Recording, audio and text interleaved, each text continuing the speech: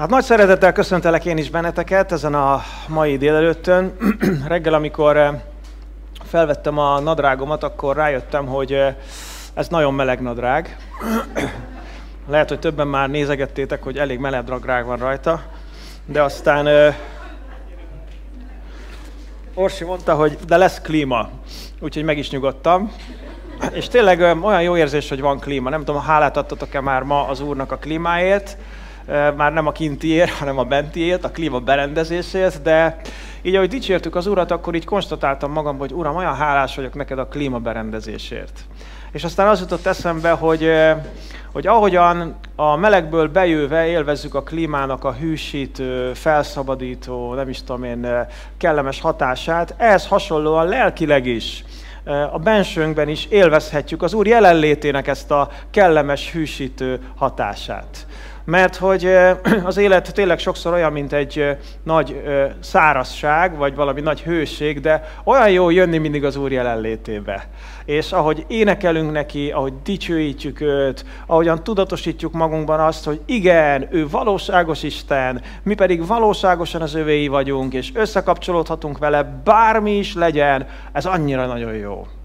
Úgyhogy ne hagyjátok ki az istentiszteleteket, gyertek mindig, amikor csak tudtok, mert egyszerűen szükségünk van erre a jótékony hatására az Úrnak.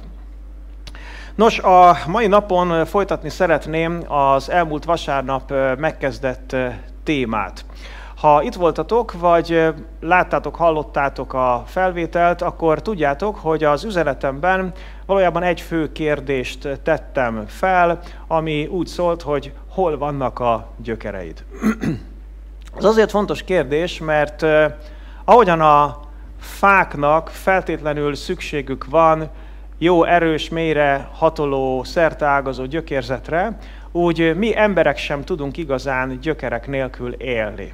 Mert emlékeztek, a gyökerek hordozzák a koronát.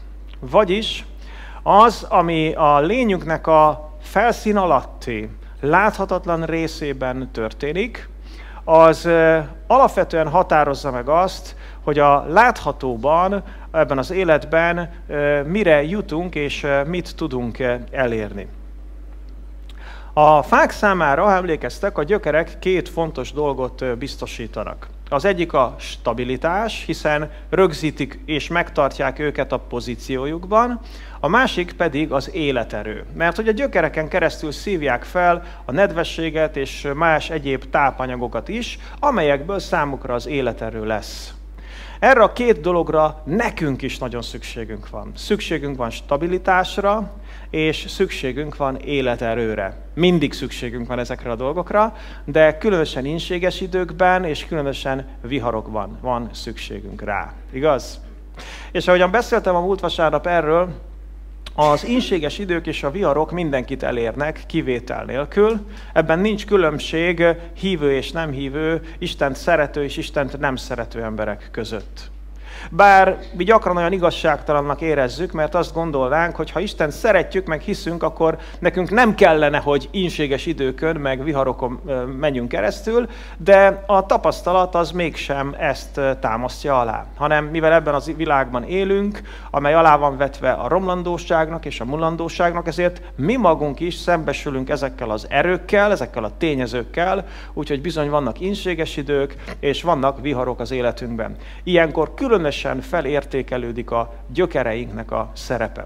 Beszéltem arról is az elmúlt alkalommal, hogy a mi gyökereink azok a lelkünk kötődései. Ahogyan a fa a gyökereink keresztül kötődik a talajhoz, úgy mi a lelkünkkel kötődünk bizonyos dolgokhoz. Tehát a mi gyökereink azok a lelkünknek a kötődései. És emlékeztek, beszéltem arról, hogy háromféle probléma merülhet fel a gyökerekkel kapcsolatban. Vagy az, hogy nincsenek gyökereink, azaz nem tudunk semmihez sem kötődni, vagy nem kötődünk sehová sem. Sokan küzdenek ezzel a problémával a mai társadalomban. A másik probléma az, hogy vannak ugyan gyökereink, de a gyökereink rossz dolgokhoz kötnek, és rossz dolgok felé nyúlnak, és az, hogy ezek a dolgok valóban elégtelenek, azok pont, hogy a viharokban, meg az ínséges időkben válnak nyilvánvalóvá. Illetve lehet egy harmadik típusú probléma is, amikor jófelé nyúlnak ugyan a gyökereink, de azok gyengék. És bizonyos viharokkal nem tudnak dacolni. Úgyhogy a fő üzenetem az elmúlt vasárnap az úgy szólt, hogy gyökerezz bele Krisztusba. Pál apostolnak egy vagy két mondatát olvastuk fel az elmúlt alkalommal, amelyből ezt a fő üzenetet leszűrhetjük, hiszen ő maga mondta, egész pontosan a Kolossé levélnek a 2. fejezetében a következőképpen. Mivel tehát már elfogadtátok Krisztus Jézust az Urat, írja Pál, éljetek is ő benne. Gyökerezzetek meg, és épüljetek fel ő benne. Erősödjetek meg a hit által, amint tanultátok, és hálaadásatok legyen egyre bőségesebb. Nézzétek tehát, hogy Pál atyánk fia mit tanácsol, mire szólítja fel a Kolosséban lévő szenteket, és ilyen módon aztán bennünket is. Azt mondja, hogy gyökerezzetek meg, és épüljetek fel ő benne. A legtutibb talaj, ahová a lelkünk kötődéseivel kapcsolódhatunk, ahová a gyökereinket bocsáthatjuk, az Jézus Krisztus. Mert ő az egyedül rendíthetetlen talaj. Úgy is beszélt magáról, mint aki a kőszikla. És hogyha Jézus Krisztushoz kapcsolódik a lelkünknek a kötődése, a gyökereinket ő belé bocsátjuk, akkor válhatunk rendíthetetlenekké. Emlékeztek, a múlt vasárnap beszéltem arról, hogy az igaz embernek a gyökere rendíthetetlen, írja a példabeszédek könyve. Tehát nem maga az igaz ember rendíthetetlen, hanem az igazaknak a gyökere rendíthetetlen. És a legrendíthetetlenebb gyökér az, amikor Jézus Krisztusba gyökerezzünk bele. Ez nyújt nekünk valódi stabilitást és teljes értékű életerőt.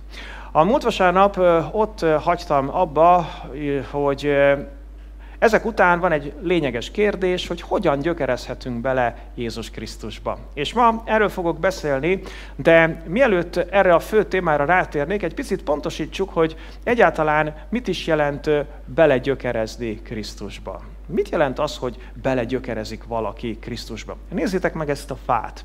Hogyha megfigyeljük a fát és annak a gyökérzetét, akkor azt mondhatjuk, hogy a fa a gyökereivel abba a talajba kapcsolódik, ahol éppen van, hogy ott terjednek ki a gyökerei, hogy oda kapaszkodik, és hogy onnan szívja fel az életerőt. Tehát nagyjából ez a 4 dolog, amit megállapíthatunk, vagy amit tesz a gyökerekkel az a fa. Oda kapcsolódik, a gyökereivel ott terjed, a gyökerek ott terjednek ki, oda kapaszkodnak, és onnan szívják fel az erőt.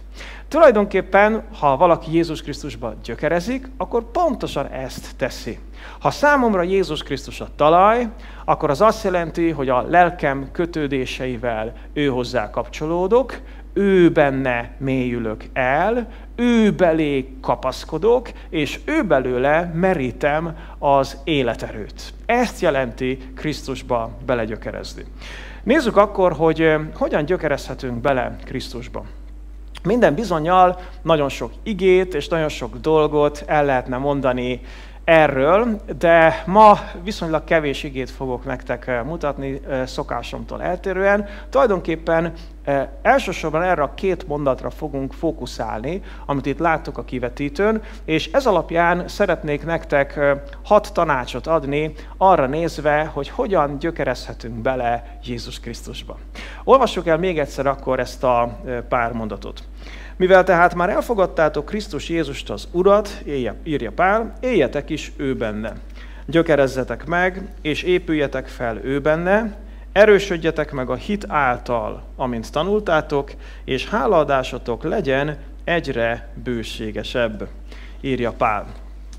Most, hogyha megfigyelitek, akkor így kezdődik ez a szakasz, hogy mivel tehát már elfogadtátok Krisztus Jézust, az Urat. Hogy kezdődik a Krisztusba gyökerezés? Úgy kezdődik, hogy elfogadjuk őt Krisztusnak és Úrnak. Azaz, elfogadjuk Jézust személyes megváltónknak és Urunknak. Ez az első lépés a Krisztusba való gyökerezéshez. Nem tudsz Krisztusba belegyökerezni. Nem tudsz Krisztusból stabilitást és életerőt meríteni, csak akkor, hogyha első lépésként elfogadod őt személyes megváltódnak és uradnak. Mit jelent ez? Hogyan lehet elfogadni Jézus Krisztust személyes megváltónknak és Urunknak? Úgyhogy felismerjük, hogy ő kicsoda. Felismerjük, hogy ő a testet öltött Isten, akiben a láthatatlan Isten jelentette ki magát, aki azért jött ebbe a világba, hogy bennünket megváltson, hogy megbékítsen bennünket a mi teremtőnkkel, hogy visszavezessen bennünket ő hozzá. Felismerjük, hogy ő értünk halt meg a kereszten, és miután eltemették, értünk támad fel a harmadik napon. És felismerjük azt, hogy ő benne állhat helyre a kapcsolatunk Istennel, mert ő a mi személyes bűnösségünkért is meghalt, és bennünket is megváltott, és számunkra is út az Atyához, és nekünk is örök életet ad. Tehát az első dolog az, hogy felismerem, hogy kicsoda Jézus valójában. És miután felismertem, hogy kicsoda ő valójában, akkor hozok egy döntést, hogy én innentől kezdve vele fogok élni, és az ő követője leszek. És amikor ezt a döntést meghoztam, akkor rábízom magamat Jézusra. Megszólítom őt, és személyesen, konkrétan felkérem arra, hogy az én megváltóm, legyen az én megváltóm is, és legyen az én Uram is. Rábízom magamat. És amikor rábíztam magamat, akkor ezzel átadom önmagamat számára, tehát az önátadást is jelenti ez, illetve az alárendelést. Hogy nem csak megváltomként fogadom el, hanem Uramként is elfogadom. Nézzétek, Pál azt írja, hogy mivel tehát már elfogadtátok Krisztus Jézust az Urat. Jézust, mint Krisztust és Urat. Ez az első lépés. Hadd kérdezzem meg, hogy te elfogadtad már Jézust személyesen megváltódnak és Uradnak? Akár itt vagy most velünk, akár a képernyő előtt vagy velünk. Ez egy nagyon fontos kérdés. Én nekem az a benyomásom, hogy itt a keresztény magyarságban sokan áltatják magukat. Mert hivatkoznak keresztény gyökerekre, keresztény identitásra, anélkül, hogy valaha is elfogadták volna személyesen Jézus Krisztust megváltójuknak és uruknak. És amikor valaki hivatkozik ugyan a kereszténységre, Krisztusra, emlegeti őt, de soha nem hozta meg a döntést, soha nem bízta rá magát, soha nem adta át magát Jézusnak, és nem rendelte alá az életét neki, akkor valójában nem kapcsolódik ő hozzá. Akkor tudsz Krisztusba belegyökerezni, hogyha elfogadtad őt megváltódnak és uradnak. Enélkül ez lehetetlen. Szeretnélek ma hívni téged, hogyha ezt még nem tetted meg, akkor legyen ez a mai nap az, amikor átadod Krisztusnak az életedet, és elfogadod őt. Ezt nagyon egyszerű megtenned. Ha megszületett benned a döntés, akkor szólítsd meg, és a saját szavaiddal mondd el neki, hogy Jézus, hiszek benned. Köszönöm, hogy értem is meghaltál a kereszten, hogy értem is feltámadtál. Kérlek, bocsáss meg az én bűneimet. Rád bízom magamat. Kérlek, hogy légy az én megváltóm, légy az én Uram, adj nekem is örök életet.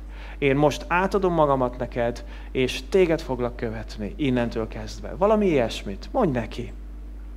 Szóval az első lépés a Krisztusba való gyökerezéshez az, hogy elfogadjuk őt megváltónknak és Urunknak. De nézzük tovább, mit látunk még ebben a két mondatban.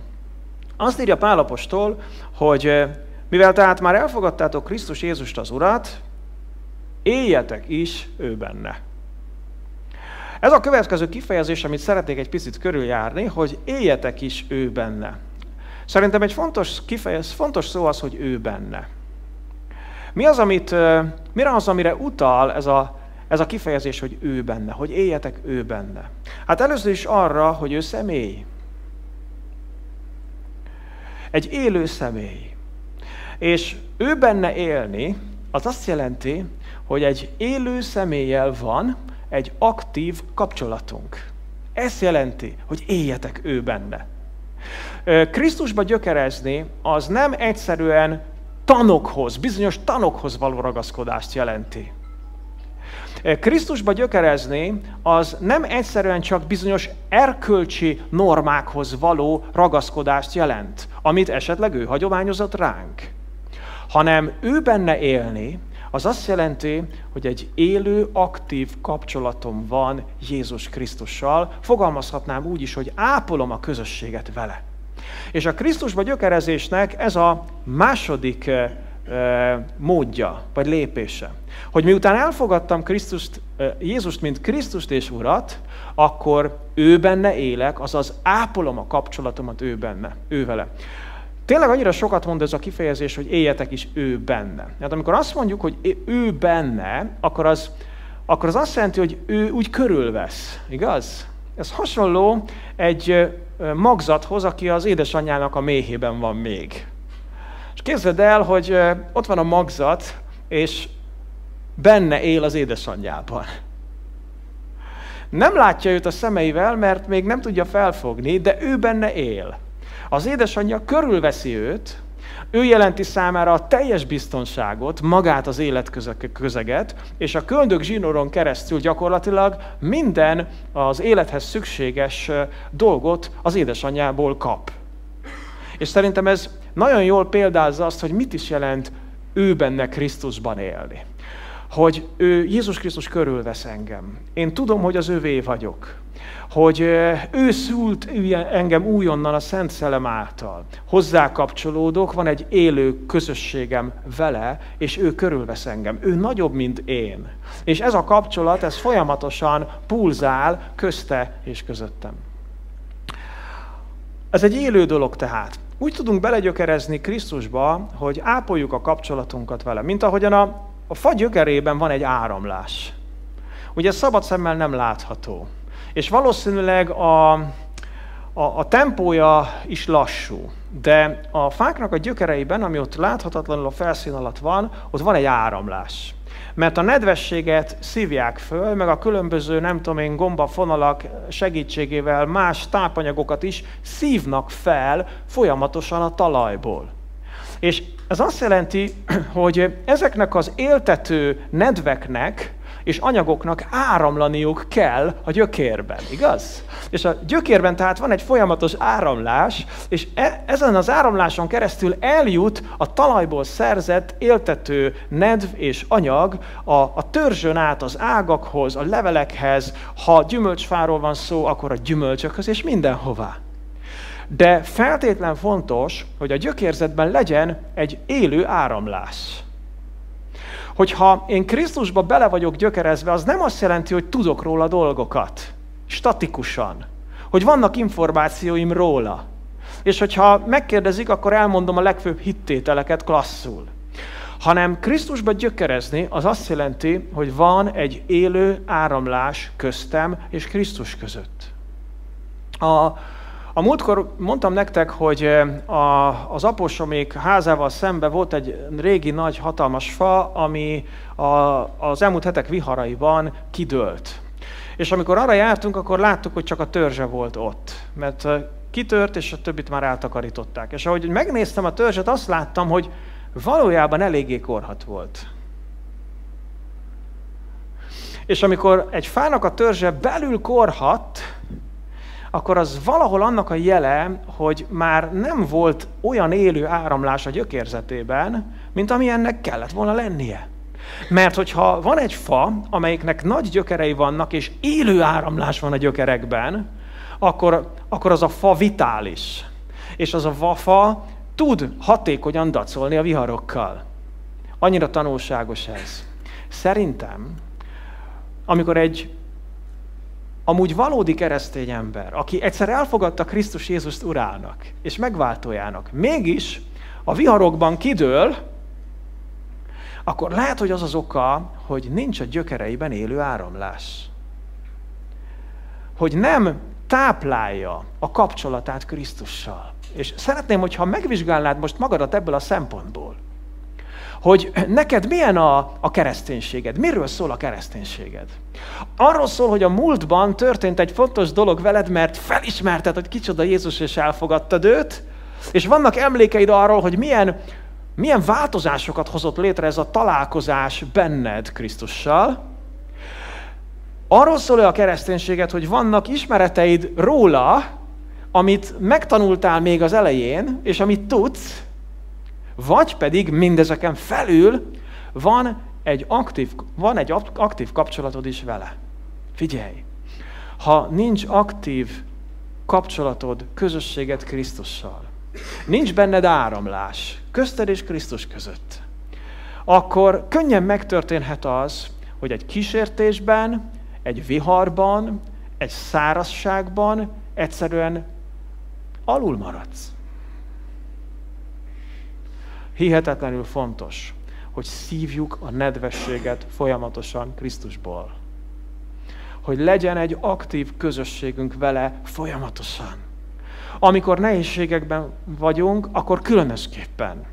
Mert akkor kell legjobban kapaszkodni belé. Szóval a második dolog, hogy ápold a közösséget vele. Hogyan? Nagyon egyszerű. Szoktam ezeket mondani, ezeket az ibetűs dolgokat. Ige, ima, imádás, idő. Így tudod ápolni a kapcsolatot Krisztussal. Hogy olvasod az igét. Tudom, olyan elcsépelt dolog. Annyiszor beszéltem már én magam is róla. És amikor készültem a prédikációra, gondolkodtam is, hogy ez már tök unalmas, megint azt mondani, hogy olvasd az igét. De hadd kérdezzem meg, olvasod az igét? Milyen gyakran veszed a kezedbe az igét? Minden nap kezedbe veszed az igét? Minden másnap? Vagy minden harmadnap? Vagy amikor éppen eszedbe jut? Vagy amikor már éppen nagy baj van? Amikor rájössz, hogy messzire kószáltam, vissza kéne menni a forráshoz. Figyelj! Szükséged van az igére. Mert az igébe van belerejtve Krisztus. És az igében vannak benne azok a nedvek, azok a tápanyagok, amelyek egyszerűen csak táplálnak téged. Szóval olvasd az igét, és imádkozz. Csak kommunikálj vele. Csak szólítsd meg őt, legyél őszinte. Adj hálát neki. Kérj bocsánatot. Oszd meg vele a terheidet, a kérdéseidet. Kérd a védelmét, vagy könyörögj, ha arra van szükség. Imádkozz. A harmadik, hogy imádd az Urat. Olyan jó volt, ahogy énekeltük ezt a dalt, hogy zene nem szól már, minden távol jár, és hogy adj nekem, Uram, imádó szívet. Annyira jó ez a mondat, nem? Adj nekem, Uram, imádó szívet. Az imádó szív olyan, amelyik, mint a napraforgó, rendszeresen odafordítja a fejét, a szívét Krisztus felé. És csak hódol neki, és csak imádja őt. Akkor is, ha jó napja van, akkor is, ha rossz napja van. Csak imádja őt. És ott van az a negyedik ibetűs dolog is, az idő. Annyi mindenre tudunk időt fordítani, mert fontos nekünk. Hogy ne fordítanánk időt arra, hogy élő legyen a kapcsolatunk Krisztussal, hiszen ő belé kell gyökereznünk, mert csak ő adhat igazi stabilitást és életerőt nekünk. Szóval ez a második dolog, hogy ápold a közösséged vele. Így mondta Pál, mivel tehát már elfogadtátok Krisztus Jézust az Urat, éljetek is ő benne. A harmadik tanácsom az a következő mondat részhez kapcsolódik, hogy azt mondja Pál, hogy gyökerezzetek meg és épüljetek fel ő benne, erősödjetek meg a hit által. Olyan érdekes az, hogy erősödjetek meg a hit által, valamelyik fordítás úgy mondja, hogy erősödjetek meg a hitben. És néztem az eredetit is, igen, erősödjetek meg a hitben, de ez nem egyszerűen azt jelenti, hogy a hitetek legyen erősebb, hanem azt, hogy amikor hitben vagytok, akkor erősödtök meg. Tehát úgy találta ki Isten, hogy amikor mi Krisztussal közösségben élünk, akkor a hit növekedjen bennünk, és ahogyan a hit növekszik bennünk, vagy egyszerűen csak működik bennünk a hit által erősödünk meg. A hit az a közeg. A hit az az eszencia, ami amikor működik bennünk, akkor megerősít bennünket. Na most a hit az egy nagyon érdekes dolog, mert a hit az nem pusztán döntés vagy akarat kérdése. Tehát nem egyszerűen csak arról szól, oké, Tamás, rendben van, mostantól kezdve hinni fogok. Vagy egyszer csak azt mondod valamelyik nap, hogy jó, hiszek. Igen, a hithez kell egy döntés. A hithez kell egy szándék, kell egy odafordulás. Kell egy olyan döntés is, hogy jó, akkor most nem kötözködő, nem szkeptikus leszek, hanem így odaadom magamat a hitre. Tehát kell egy ilyen dolog is. De szeretném hangsúlyozni, hogy a hit az nem pusztán döntés vagy akarat kérdése. Miért? Azért, mert a hit az bizonyos impulzusok hatására jön létre. És ezért ez a harmadik tanácsom, hogy hagyd, hogy hasson rád. A hit az bizonyos impulzusok hatására jön létre. Mert milyen impulzusok hatására? Annak a hatására, amit látunk, meg amit hallunk. Talán emlékeztek rá, hogy amikor Jézus feltámadt a halálból, akkor volt egy tanítvány, aki nem volt jelen az első találkozáskor. Ő volt Tamás. És aztán, amikor a következő találkozáskor már ő is ott volt, akkor Jézus azt mondta neki, hogy Tamás, boldog vagy, mert látsz és hiszel. És ez olyan érdekes, mert amikor látunk valamit, amit Krisztus tesz, akkor az hitet hoz létre bennünk. Igaz? És ez Jézus földi szolgálata során is így működött. Tehát sokan azért hittek Jézus csodatevő erejében, mert látták, hogy tett csodákat. Igaz? Tehát most képzeld el, hogy te mondjuk süket vagy. És látod, hogy Jézus egy másik süketnek beledugja a fülébe az ujját, és akkor utána meg nem hallod, de látod, hogy nagyon úgy tűnik, hogy az ember már hall. És amikor látod, hogy őt az Úr meggyógyította, arra gondolsz, hogy hát én is süket vagyok, akkor engem is meg tud gyógyítani, mert láttam, hogy meggyógyította a másik süketet. Miért volt a vérfolyásos asszony? Miért volt eltökélt? Miért mondta azt, hogy átmegyek a tömegen is, engem nem érdekel, ki mit mond, oda megyek és hozzáérek, mert ha csak hozzáérek, akkor meg fogok gyógyulni. Miért volt ez a hit benne? Azért, mert látta, hogy ez így működik. Mert látta, hogy Jézus egy csomó emberre ráteszi a kezét, és azok meggyógyulnak, és elkezdett gondolkodni, csak megérintette őket, és meggyógyultak. Én is meg fogok gyógyulni, mert megérintem őt. Tehát hogyan jött létre a hit? Úgyhogy látta Jézust működésben. Vagy hallott róla. Azt mondja a Biblia a másik helyen, római levélben, hogy a hit hallásból van. A hallás pedig a Krisztus, vagy beszéde, vagy a Krisztusról szóló beszéd által. Na most figyeljetek. Tehát a hit az nem egyszerűen csak egy emberi döntésnek a függvénye, emberi akarat függvénye, hanem bizonyos impulzusokra van szükségünk ahhoz, hogy a hit létrejöjjön és felerősödjön bennünk. Tudjátok milyen impulzusokra? Olyan impulzusokra, amiket Jézus tesz, vagy Jézus mond. Na most értitek, miért olyan fontos többek között ápolni a kapcsolatunkat vele? Mert amikor ápolod a kapcsolatodat Jézussal, mondjuk az igén, az imádkozáson, az imádaton keresztül, akkor egyszerűen természet fölötti kinyilatkoztatást kapsz tőle, őróla. Hogy ő ki, hogy ő milyen, hogy ő mire képes. Így van. Lehet, hogy nem volt hited még reggel, mikor felkeltél, de olvastál a Bibliából 5 mondatot, és imádkoztál, és gondolkodtál, és az Úr kijelentést adott a szívedbe önmagáról. És ennek eredményeképpen egy olyan impulzusért, hogy hitet hozott létre benned. És egyszerűen hittel mész tovább. Hittel mész neki annak a napodnak. Azért, mert létrehozta benned a tőle jövő impulzus, a hitet. És ezért, amikor Pál azt mondja, hogy gyökerezzetek meg és épüljetek fel ő benne, erősödjetek meg a hit által, akkor ez valahol azt jelenti, hogy engeded, hogy hasson rád. Mindenképpen hat, de benne van a mi szándékunk is, mert különben nem lenne felszólító módban. Látjátok, felszólító módban van, amikor azt mondja, hogy erősödjetek meg a hit által. Tehát ez rajtunk múlik. Annyira tetszik ez nekem. Ebből is látszik az, hogy Isten egy ilyen partnerségre hívott bennünket. A lényeget ő csinálja, de ehhez szükséges a mi együttműködésünk. És amikor tudatosan úgy éled az életedet, hogy igen, már elfogadtad őt, mint megváltódat és uradat. Összekapcsolódtál vele, de benne is élsz. Egy élő közösségben vagy vele. Ápolod a kapcsolatodat, hogy legyen áramlás. Akkor tudatosan úgy fordulsz felé a kapcsolatodban, hogy Uram, hass rám, mert én hitben akarok járni. És lehetővé teszem számodra, létrehozom azt a közeget, amelyben te a hitemet erősíteni tudod, és ezáltal a hitáltal én is erősödni fogok. És így a gyökereid megerősödnek Krisztusban. Ámen. Menjünk tovább.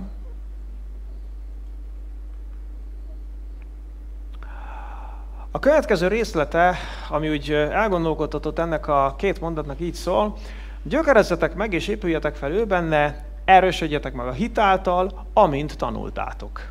Na, ez nagyon érdekes. Amint tanultátok. Ez a kicsi kis mondat részecske arra utal, hogy Pál és a munkatársai tanították az embereket hinni. Illetve tanították őket arra, hogy hogyan kell hinni. Ez olyan érdekes, nem? Azt mondja, hogy gyökerezzetek meg, vagy egyszerűen tanították a meggyökerezésre őket. Azt mondja, gyökerezzetek meg ő benne, és épüljetek fel ő benne, erősödjetek meg a hitben, amint tanultátok. Tehát ez annyira érdekes elgondolkodni ezen, hogy ugye Pál apjánk fia megy, ott van Kolosséban, ott ülnek körülötte a megtért szentek, lehet, hogy ott van Pálnak a munkatársai, és akkor azzal töltik az időt, hogy a Pál tanítja őket arra, hogy mit jelent és hogyan lehet a hitben erősödni. És hogyan lehet Krisztusban meggyökerezni. Szóval ez egy teljesen biblikus dolog, amit csinálunk, csak az apostoli hagyományokat követjük. Szükségünk van arra, hogy tanuljunk. És szükségünk van arra, hogy tanítsanak bennünket. Minden bizonnyal, ugye azon gondolkodtam, hogy hogyan tehették ezt ők. Minden bizonnyal úgy, hogy beszéltek nekik, sőt, oktatták őket rá, hogy például, hogy kicsoda Jézus, és milyen ő.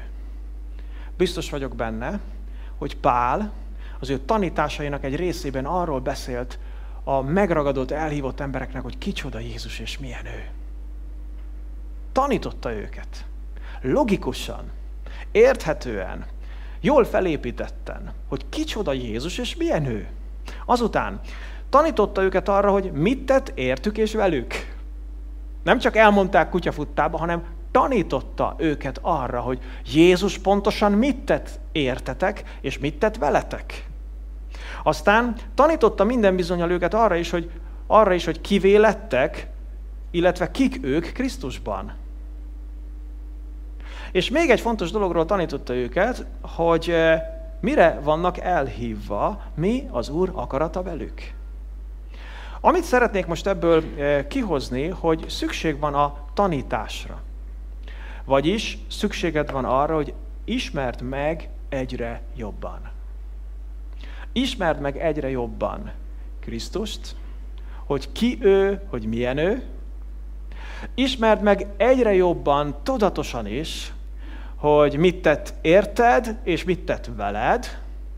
Ismerd meg egyre inkább azt, hogy te kivé lettél, és ki vagy ő benne. És ismerd meg tudatosan is egyre jobban azt, hogy mi az ő szándéka, terve veled. Mert amikor ismereted lesz erről, akkor az a gyökereidet fogja erősíteni. Mert nem egyszerűen csak egy impulzív keresztény leszel. Nem egy olyan keresztény leszel, akit a pillanatnyi benyomások és érzések hajtanak, ha hajtanak, vagy fognak vissza, ha visszafognak. Nem pusztán érzelmi alapon. Nem a pillanatnyi lelkiállapotod alapján fogsz Krisztusba kapaszkodni, vagy éppen nem kapaszkodni, hanem az ismeretnek egy egész építménye épül fel benned.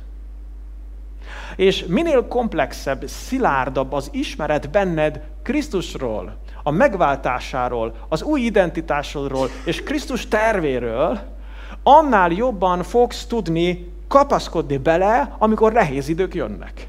Igaz, hogy ez így van? Mert lehet, hogy van egy olyan helyzet, amiben érzelmileg nagyon, instabilá válsz. Vagy erős a kísértés, vagy erős a nyomás arra, hogy olyan legyél, amilyennek nem kellene lenned. Vagy olyasmit tegyél, amit nem kellene tenned. Vagy úgy gondolkodj, ahogy nem kellene gondolkodnod. De mi az, ami segít ebben a helyzetben? Nem az érzéseid segítenek, nem az a fajta átszellemült lelkiállapot, mert éppen nem az van. Hanem mi az, ami segít? Az ismeret. Az, hogy tanítottak téged, hogy te tanultál, és hogy tudod, hogy mi az igazság, függetlenül attól, hogy most éppen mi történik, vagy mit érzel. Ezért kell tehát az ismeretben növekedni, és egyre jobban megismerni Krisztust. Nagyon érdekes egyébként, hogyha a Kolossé levelet fellapozzátok, akkor ugye itt a Kolossé 2-ből volt ez a két bibliavers, amit elolvastunk, vagy ez a két mondat, de hogyha az egész Kolossé levelet megfigyelitek, most nem tudok belemenni részleteibe, pedig van nagyon érdekes, akkor az ezt megelőző részben, az első fejezetben, mondjuk a 15. versben Pál arról ír pontosan és részletesen, hogy kicsoda Jézus. Hadd olvassam csak fel, nem fog hozzáfűzni semmit, megérem, de hadd olvassam fel. Azt mondja a 15. verstől. Ő a láthatatlan Isten képe, az elsőszülött minden teremtmény közül. Mert benne teremtetett minden a mennyen és a földön, a láthatók és a láthatatlanok, akár trónusok, akár uralmak, akár fejedelemségek, akár hatalmasságok, minden általa és reá nézve teremtetett. Ő előbb volt mindennél, és minden ő benne áll fenn. Ő a feje a testnek, az egyháznak is, ő a kezdet, az elsőszülött a halottak közül, hogy minden tekintetben ő legyen az első. Mert tetszett az egész teljességnek, hogy benne lakjék, és hogy általa békéltessen meg önmagával mindent a földön és a mennyben, úgy, hogy békességet szerzett a keresztfán kiontott vére által. Mennyire erős szavak, nem? Én amikor most egy pár hete a Kolossé levelet olvasgatom folyamatosan. Rövid levél az egész, de kezdem előről. Megpróbálom végigolvasni. És van ez a krisztológiai rész, úgy szokták mondani, ami Krisztusról szól, és olyan erős oszlopok vannak lehelyezve ezekbe a mondatokba. Elkezdtem tanulni fejből. Azért, mert tudni akarom. Mert azt akarom, hogy a Biblia, ha nincs a kezem ügyébe, akkor is tudjam azt, hogy kicsoda Jézus. Mert amikor csak felidézem magamba, hogy kicsoda Jézus, egyszerűen érzem, hogy mint a gravitáció ereje működésbe lép. Tudjátok, mi a gravitáció? A tömegvonzás. Amikor egy nagy tömegű tárgy közelébe kerül egy kis tömegű tárgy, akkor a nagy tömegű tárgy elkezdi vonzani a kis tömegűt. Ugye ezért nem repülünk el a világűrbe. Mert a Föld tömegvonzása itt tart bennünket. Figyelj ide! Szükséged van arra, hogy Jézus tömegvonzása hatást gyakoroljon rád. És akkor fog hatást gyakorolni rád, ha tudod, kicsoda ő. És ezek a mondatok tele vannak tömegvonzással. És amikor ezeket a dolgokat megtanulod, amikor felidézed magadba, akkor megtartó erővé válik, gyökérré válik számodra. Aztán utána folytatja, hogy titeket is, akik egykor Istentől elidegenedtek és ellenséges gondolkozásúak voltatok, gonosz cselekedeteitek miatt, most viszont megbékéltetett emberi testében, halála által, stb. És elkezd arról beszélni, részletesen írni Pál, hogy mit tett Krisztusban Isten veletek. Nem fogom folytatni, de a második fejezetnek a folytatását olvassátok el. Azután a következő részt, ami most a mai alapigénk. Ott arról tanít részletesen Pál, hogy Krisztusban történt minden veled, hogy hogyan metélt körül Krisztusban téged az Isten, hogyan vágta le rólad a bűnt, hogyan szentelt meg, hogyan lépett veled szövetségre. Tehát látjátok, Pál mit csinál? Tanítja a hívőket arra, hogy kicsoda Jézus, milyen Jézus, mit tett értük Jézus, mivé váltak ők ezáltal, kik ők Krisztusban, és mi Isten terve velük. Figyeljetek! Ne legyünk olyan keresztények, mint a lufi. Ne legyünk olyan keresztények, mint víz nélküli felhők, ahogy mondja a Biblia. Akik lárpullár úgy sodródnak a keresztény szeleken, a jó dicsőítések szelein, a jó lelkiállapotok szelein, de nincs bennük tartalom. Tudd, hogy miben hiszel, és tudd, hogy miért hiszel abban. Szóval ismerd meg egyre jobban. 5. dolog. Igen, ezt felírtam, akkor hadd is mondjam el, ismeretre épülő hit. Tehát a bibliai hit ismeretre épülő hit. Amikor van ismeretünk Istenről, Krisztusról, az ő munkájáról, az ő tervéről, abból fog kinőni egy olyan hit, amely megerősít bennünket. Nem ismeret nélküli hit. Szóval az 5. dolog. Azt írja Pál, hogy gyökerezzetek meg és épüljetek fel ő benne, erősödjetek meg a hit által, amint tanultátok, és hálaadásotok legyen egyre bőségesebb. Azt mondja, hálaadásotok legyen egyre bőségesebb. Mit csinálunk, amikor hálát adunk? Amikor hálát adunk, akkor megköszönjük Istennek mindazt a jót, amit tőle kaptunk, amit ő velünk tett. Igaz? Ez a hálaadás. Köszönöm szépen. Amikor azt mondom, hogy köszönöm szépen. Na most lehetetlen hálát adni anélkül, hogy észrevennénk a jót. Az az ember, aki nem ad hálát, azért nem ad hálát, mert nem vesz észre a jót. Az az ember, aki hálát ad, az észreveszi a jót. Ho-ho, kaptam valamit. Történt valami jó, hát megköszönöm. És úgy az igazi hálaadás olyan, amikor nem mások mondják, hogy kisfiam, köszönd meg mit kell mondani ilyenkor? Jó, köszönöm szépen. Hanem amikor már magadtól veszed észre a jót, és magadtól belső indítatásból köszönöd meg a jót. Ez a hálaadás. Most nézzétek, mit ír Pál. Mindezek után a láncolatnak a végén azt mondja, hogy és hálaadásotok legyen egyre bőségesebb. Azaz, legyen része az életeteknek a hálaadás. De csak akkor lesz része az életünknek a hálaadás, hogyha látjuk, hogy ő milyen jó. És itt van egy újabb aranyrög. Itt van egy újabb tanítás arra nézve, hogy hogyan tudok belegyökerezni Krisztusba. Úgy, hogy felismerem és látom, és egyre világosabb számomra, hogy mennyire jó az Isten. Hogy mennyire szeret engem. Hogy nem kell félnem tőle. Hogy ő mindent elvégzett. Hogy kegyelemből van üdvösségem a hitem által. És ehhez nekem semmit nem kell hozzátennem. Hogy teljes mértékben elfogadott vagyok. Hogy soha nem fog elvetni engem. Hogyha bárki, mindenki elhagyna, ő akkor is velem lesz. Örök életet adott nekem. Csak úgy ingyen belépőt adott a legnagyobb koncertre, a legtutibb performance-ra, az új világba. Ott fogok lakni vele.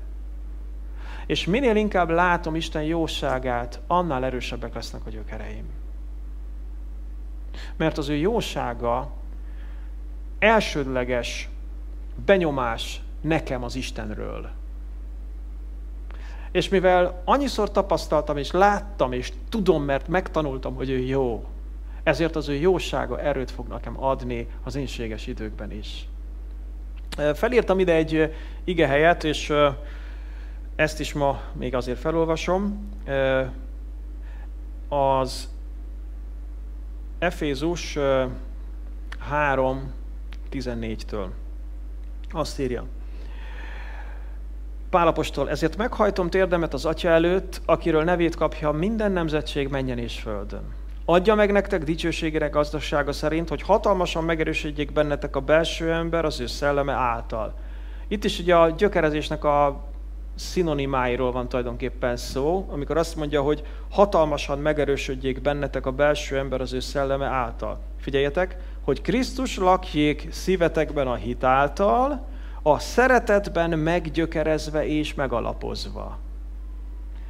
Mondom még egyszer, hogy Krisztus lakjék a szívetekben a hit által, a szeretetben meggyökerezve és megalapozva, képesek legyetek felfogni minden szenttel együtt, mi a szélesség és hosszúság, magasság és mélység, és így megismerjétek Krisztusnak minden ismeretet meghaladó szeretetét, hogy teljességre jussatok Isten mindent átfogó teljességéig. A meggyökerezésünknek, a felnövekedésünknek, a teljességre jutásunknak alapközege az Isten szeretete. Hogy őt jónak látjuk. És amikor Istent jónak látjuk, mit fogunk tenni?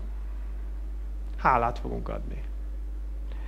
Az Isten jónak látása generálja bennünk a hálaadást, és viszont a tudatos hálaadás generálja bennünk az Isten jónak látását.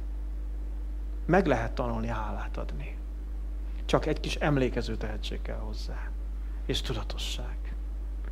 És nyugodtan felsorolhatod sérróból, memóriából, elkezdheted megköszönni Istennek mindazt, amit értetted. És tudod, mit fogsz észrevenni? Az, hogy amikor elkezdesz hálát adni, Isten szelleme kezdi megtölteni a hálaadásodat élettel. És egy idő után már nem memóriából fogsz hálát adni, hanem szívből. És ezért az 5. tanácsom arra nézve, hogy hogyan tudsz meggyökerezni Krisztusban, így szól, hogy fókuszálj a jóságára. Fókuszálj a jóságára. És ráadásul azt mondja itt, nézzétek Pál apostol, hogy a háladásatok legyen egyre bőségesebb. Azaz növekedj benne. Egyre bőségesebb. Minél bőségesebb a háladás, minél több háladás van az életemben, annál erősebb gyökereim vannak. Ez annyira fontos, figyeljetek, hogy Isten szeretetébe, kegyelmébe, jóságába gyökerezzünk bele. És akkor jöjjön a 6. tanács. Mi az, amit még láthatunk ebből az igéből? Erre azt mondanátok, de már végére értünk. Hát háladásatok legyen egyre bőségesebb, mit lehet ebből még kivenni? Nos, a következő. Nézzétek meg ezeket a pirossal kiemelt szavakat. Elfogadtátok, éljetek, gyökerezzetek, épüljetek, erősödjetek, tanultátok, háladásotok. Mi az, amit láttok? Milyen szavak ezek? Felszólító és... Tessék? Éljetek, az inkább, az nem múlt idő. Cselekvés. Wow, nem véletlen ő az egyik presbiter. Többes számban van, és még a nyelvtanhoz is ért. Hányan hallottatok már a többes számról? Remélem mindannyian. Szóval ezek a kifejezések többes számban vannak. Többes számban vannak. És ennek óriási üzenete van. Amikor belegyökerezünk Krisztusba, egyedül sohasem fogunk tudni úgy belegyökerezni, mint a többi Krisztusba gyökerezettel együtt. Úgyhogy a 6. tanácsom így szól, hogy kapcsolódj más Krisztusba gyökerezettekhez. Kapcsolódj más Krisztusba gyökerezettekhez. Amikor a gyülekezet vagy a közösség fontossága mellett szoktam érvelni, akkor felszoktam hozni a fa és az erdő példáját.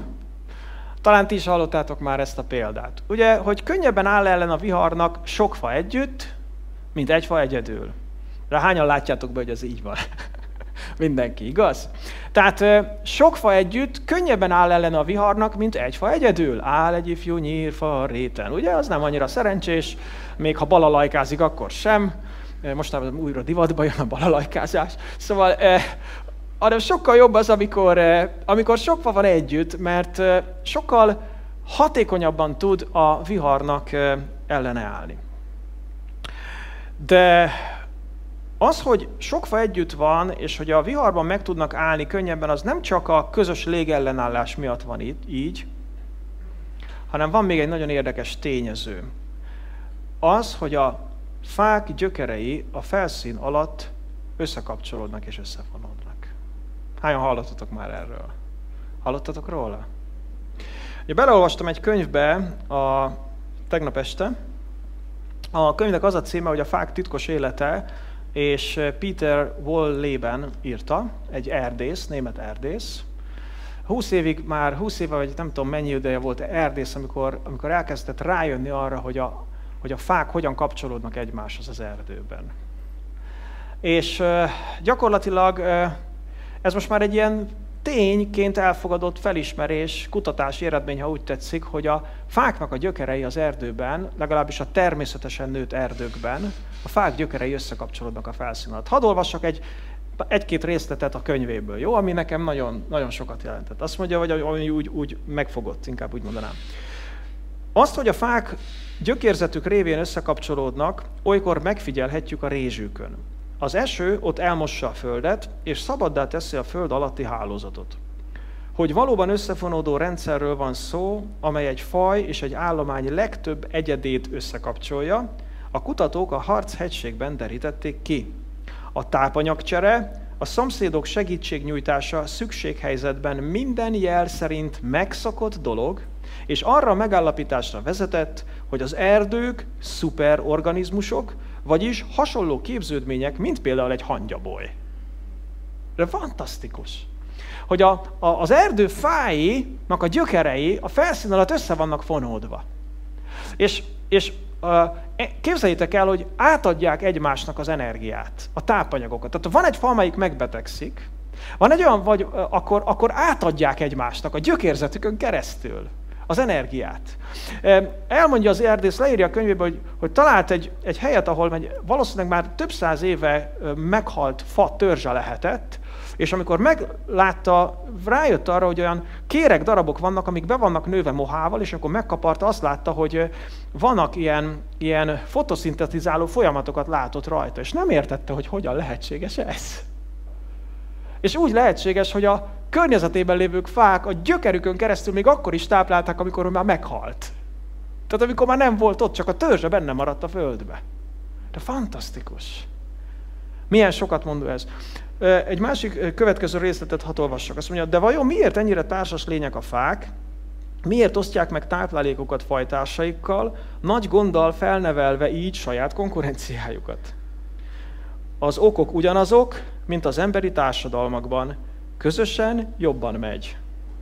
Egy fa nem erdő. Nem képes kiegyensúlyozott helyi klímát kialakítani, védtelenül ki van szolgáltatva szélnek, viharnak. Együttesen ellenben sok fa ökoszisztémát alkot, amely csillapítja a szélsőségesen magas vagy alacsony hőmérséklet hatásait, nagy mennyiségben tárolja a vizet, és igencsak párás levegőt hoz létre. Ilyen környezetben a fák védetten élhetnek, és nagyon magas kort érhetnek meg. Hogy ez megvalósuljon, a közösséget mindenáron fenn kell tartaniuk. Ha minden egyes példány csak is önmagával törődne, akkor jó néhányan nem érnék meg az öregkort. Az állandó pusztulás eredménye az lenne, hogy sok nagy lyuk tátongana a koronasátorban, ennek folytán pedig a viharok mélyebbre hatolhatnának, és további fákat tönthetnének ki. A nyári forróság benyomulna egészen az erdő talajáig, és kiszárítaná. Ettől mindenki szenvedne. Annyira csodálatos, nem? Hogy Isten így teremtette ezt meg. Nos, hogyha szeretnél Krisztusba belegyökerezni, akkor meg kell tanulnod, hogy a közösségben megélt kapcsolódásnak igen jelentősége, teljes szerepe van a Krisztusba gyökerezésben. És hogy soha nem fogsz tudni úgy belegyökerezni Krisztusba egyedül, mint más Krisztus követőkkel együtt. Mert a te lelked Krisztushoz kötődése, az összekapcsolódik a többiek lelkének a Krisztushoz kötődéséhez. És lesz, amikor te megbetegszel, és a te gyökereid nem működnek olyan jól, de akikkel össze vagy kapcsolódva, az ő gyökereik akkor is jól működnek. És az az energia, amit ők szívnak Krisztusból, és az a stabilitást, azt át fogják adni neked. És lehet, hogy te nem fogsz tudni fotoszintetizálni éppen. Lehet, hogy a te gyökereidben éppen nem lesz áramlás, de az övékében lesz, és azért neked is jut belőle. Wow!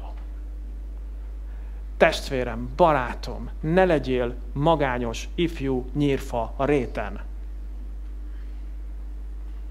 hanem legyél benne az erdőbe. Ne engedd, hogy elhitessen bárki.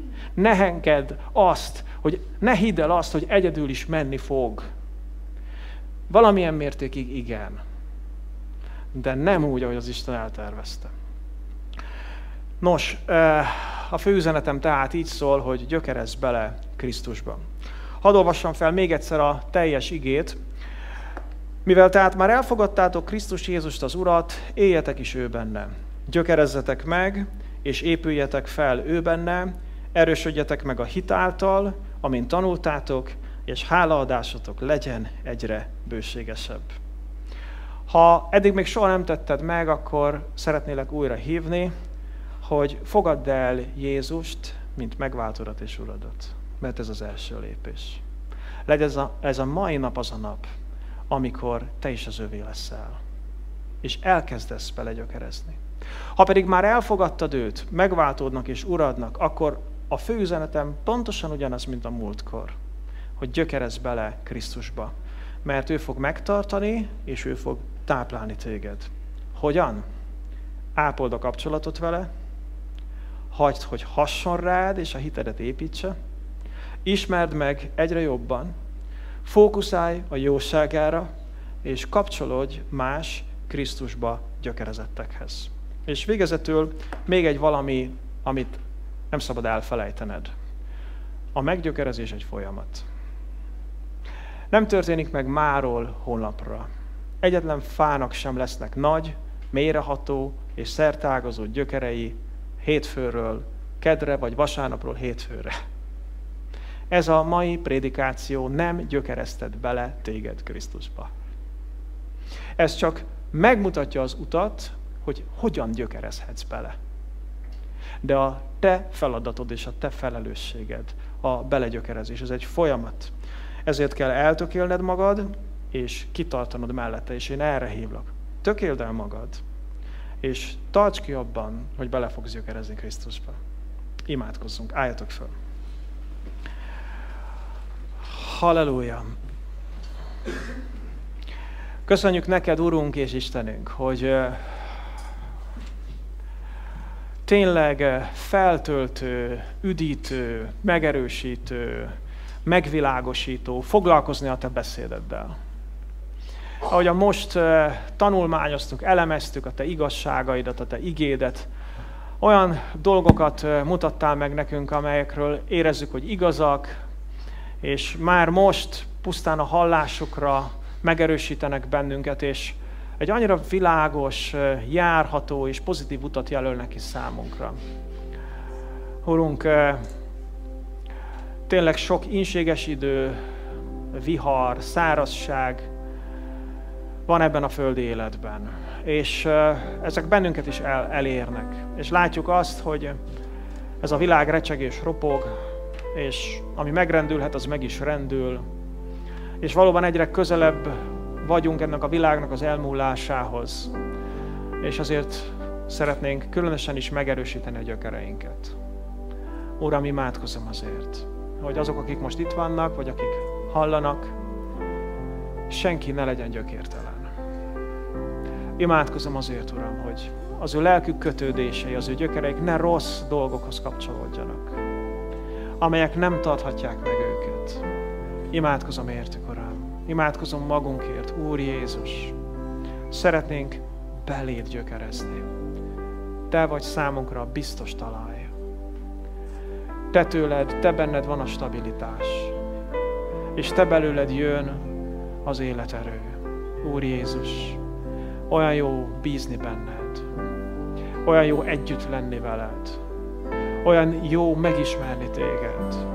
Olyan jó megérteni, hogy milyen nagy dolgot vittél véghez értünk. Úr Jézus, hova mehetnénk máshova? Hol lenne máshol stabil hely nekünk? Kibe kapaszkodhatnánk, ha nem beléd? Kitől remélhetnénk, várhatnánk a jót, ha nem tőled? Jézus, te vagy az életünk középpontja. Újra feléd fordulunk, újra beléd mélyedünk. Uram, te tudod, hogy kik azok, akik meggyengültek, akik elfáradtak, meg vannak fáradva. Itt közöttünk, a teremben vagy a képernyő előtt. Úr Jézus, kérlek téged most, hogy a te éltető nedveidet árazd beléjük, a bátorítást, a megerősítést, a szentséget, az erőt árazd beléjük. Uram, köszönöm neked, hogy az igazak gyökere nem rendül meg. dicsőítünk Téged. Imádkozunk azokért, akik még nem ismernek Téged. Úr Jézus, akik még nem adták át magukat neked, hogy bátorítsd őket erre a lépésre. Hogyha úgy hallgatsz engem most, hogy még eddig soha nem adtad át Jézusnak az életedet, nem fogadtad el őt megváltódnak és Uradnak, akkor hívlak, hogy most tedd meg, szólítsd meg Jézust. Saját szavaiddal ott, ahol vagy, csak mondd el neki, hogy átadod az életedet, hogy rábízod magad és elfogadod őt, mint személyes megváltódat és Uradat. És kezd el te is a belegyökerezést. Gyertek, énekeljünk neki még.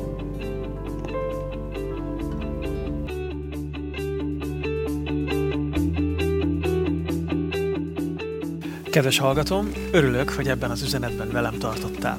Kívánom és imádkozom érte, hogy Isten használja fel a javadra mindazt, amit hallottál. Az üzenet után szeretném figyelmetbe ajánlani, hogy van lehetőséged adakozni szolgálatom javára. Felajánlásodat azért is fogadom köszönettel, mert tevékenységemet önkéntes támogatások segítségével tartom fenn. A támogatás módjáról információt találsz podcast csatornám honlapján, a foristamas.podbean.com internet címen, a Hogyan támogathatod szolgálatomat menüpontban, vagy tájékoztatást kérhetsz levélben is az info@foristamas.hu e-mail címen. Bármi kérdésed, vagy megbeszélni valód lenne a támogatás témájában, szintén erre a címre írhatsz. Ismétlem a két elérhetőséget. Podcast csatornám honlapját tehát a foristamas.podbean.com internet címen találod, e-mailt pedig az info@foristamas.hu címre küldhetsz. Köszönöm, ha támogatásoddal mellettem állsz, Isten áldjon, várlak a következő üzenettel is.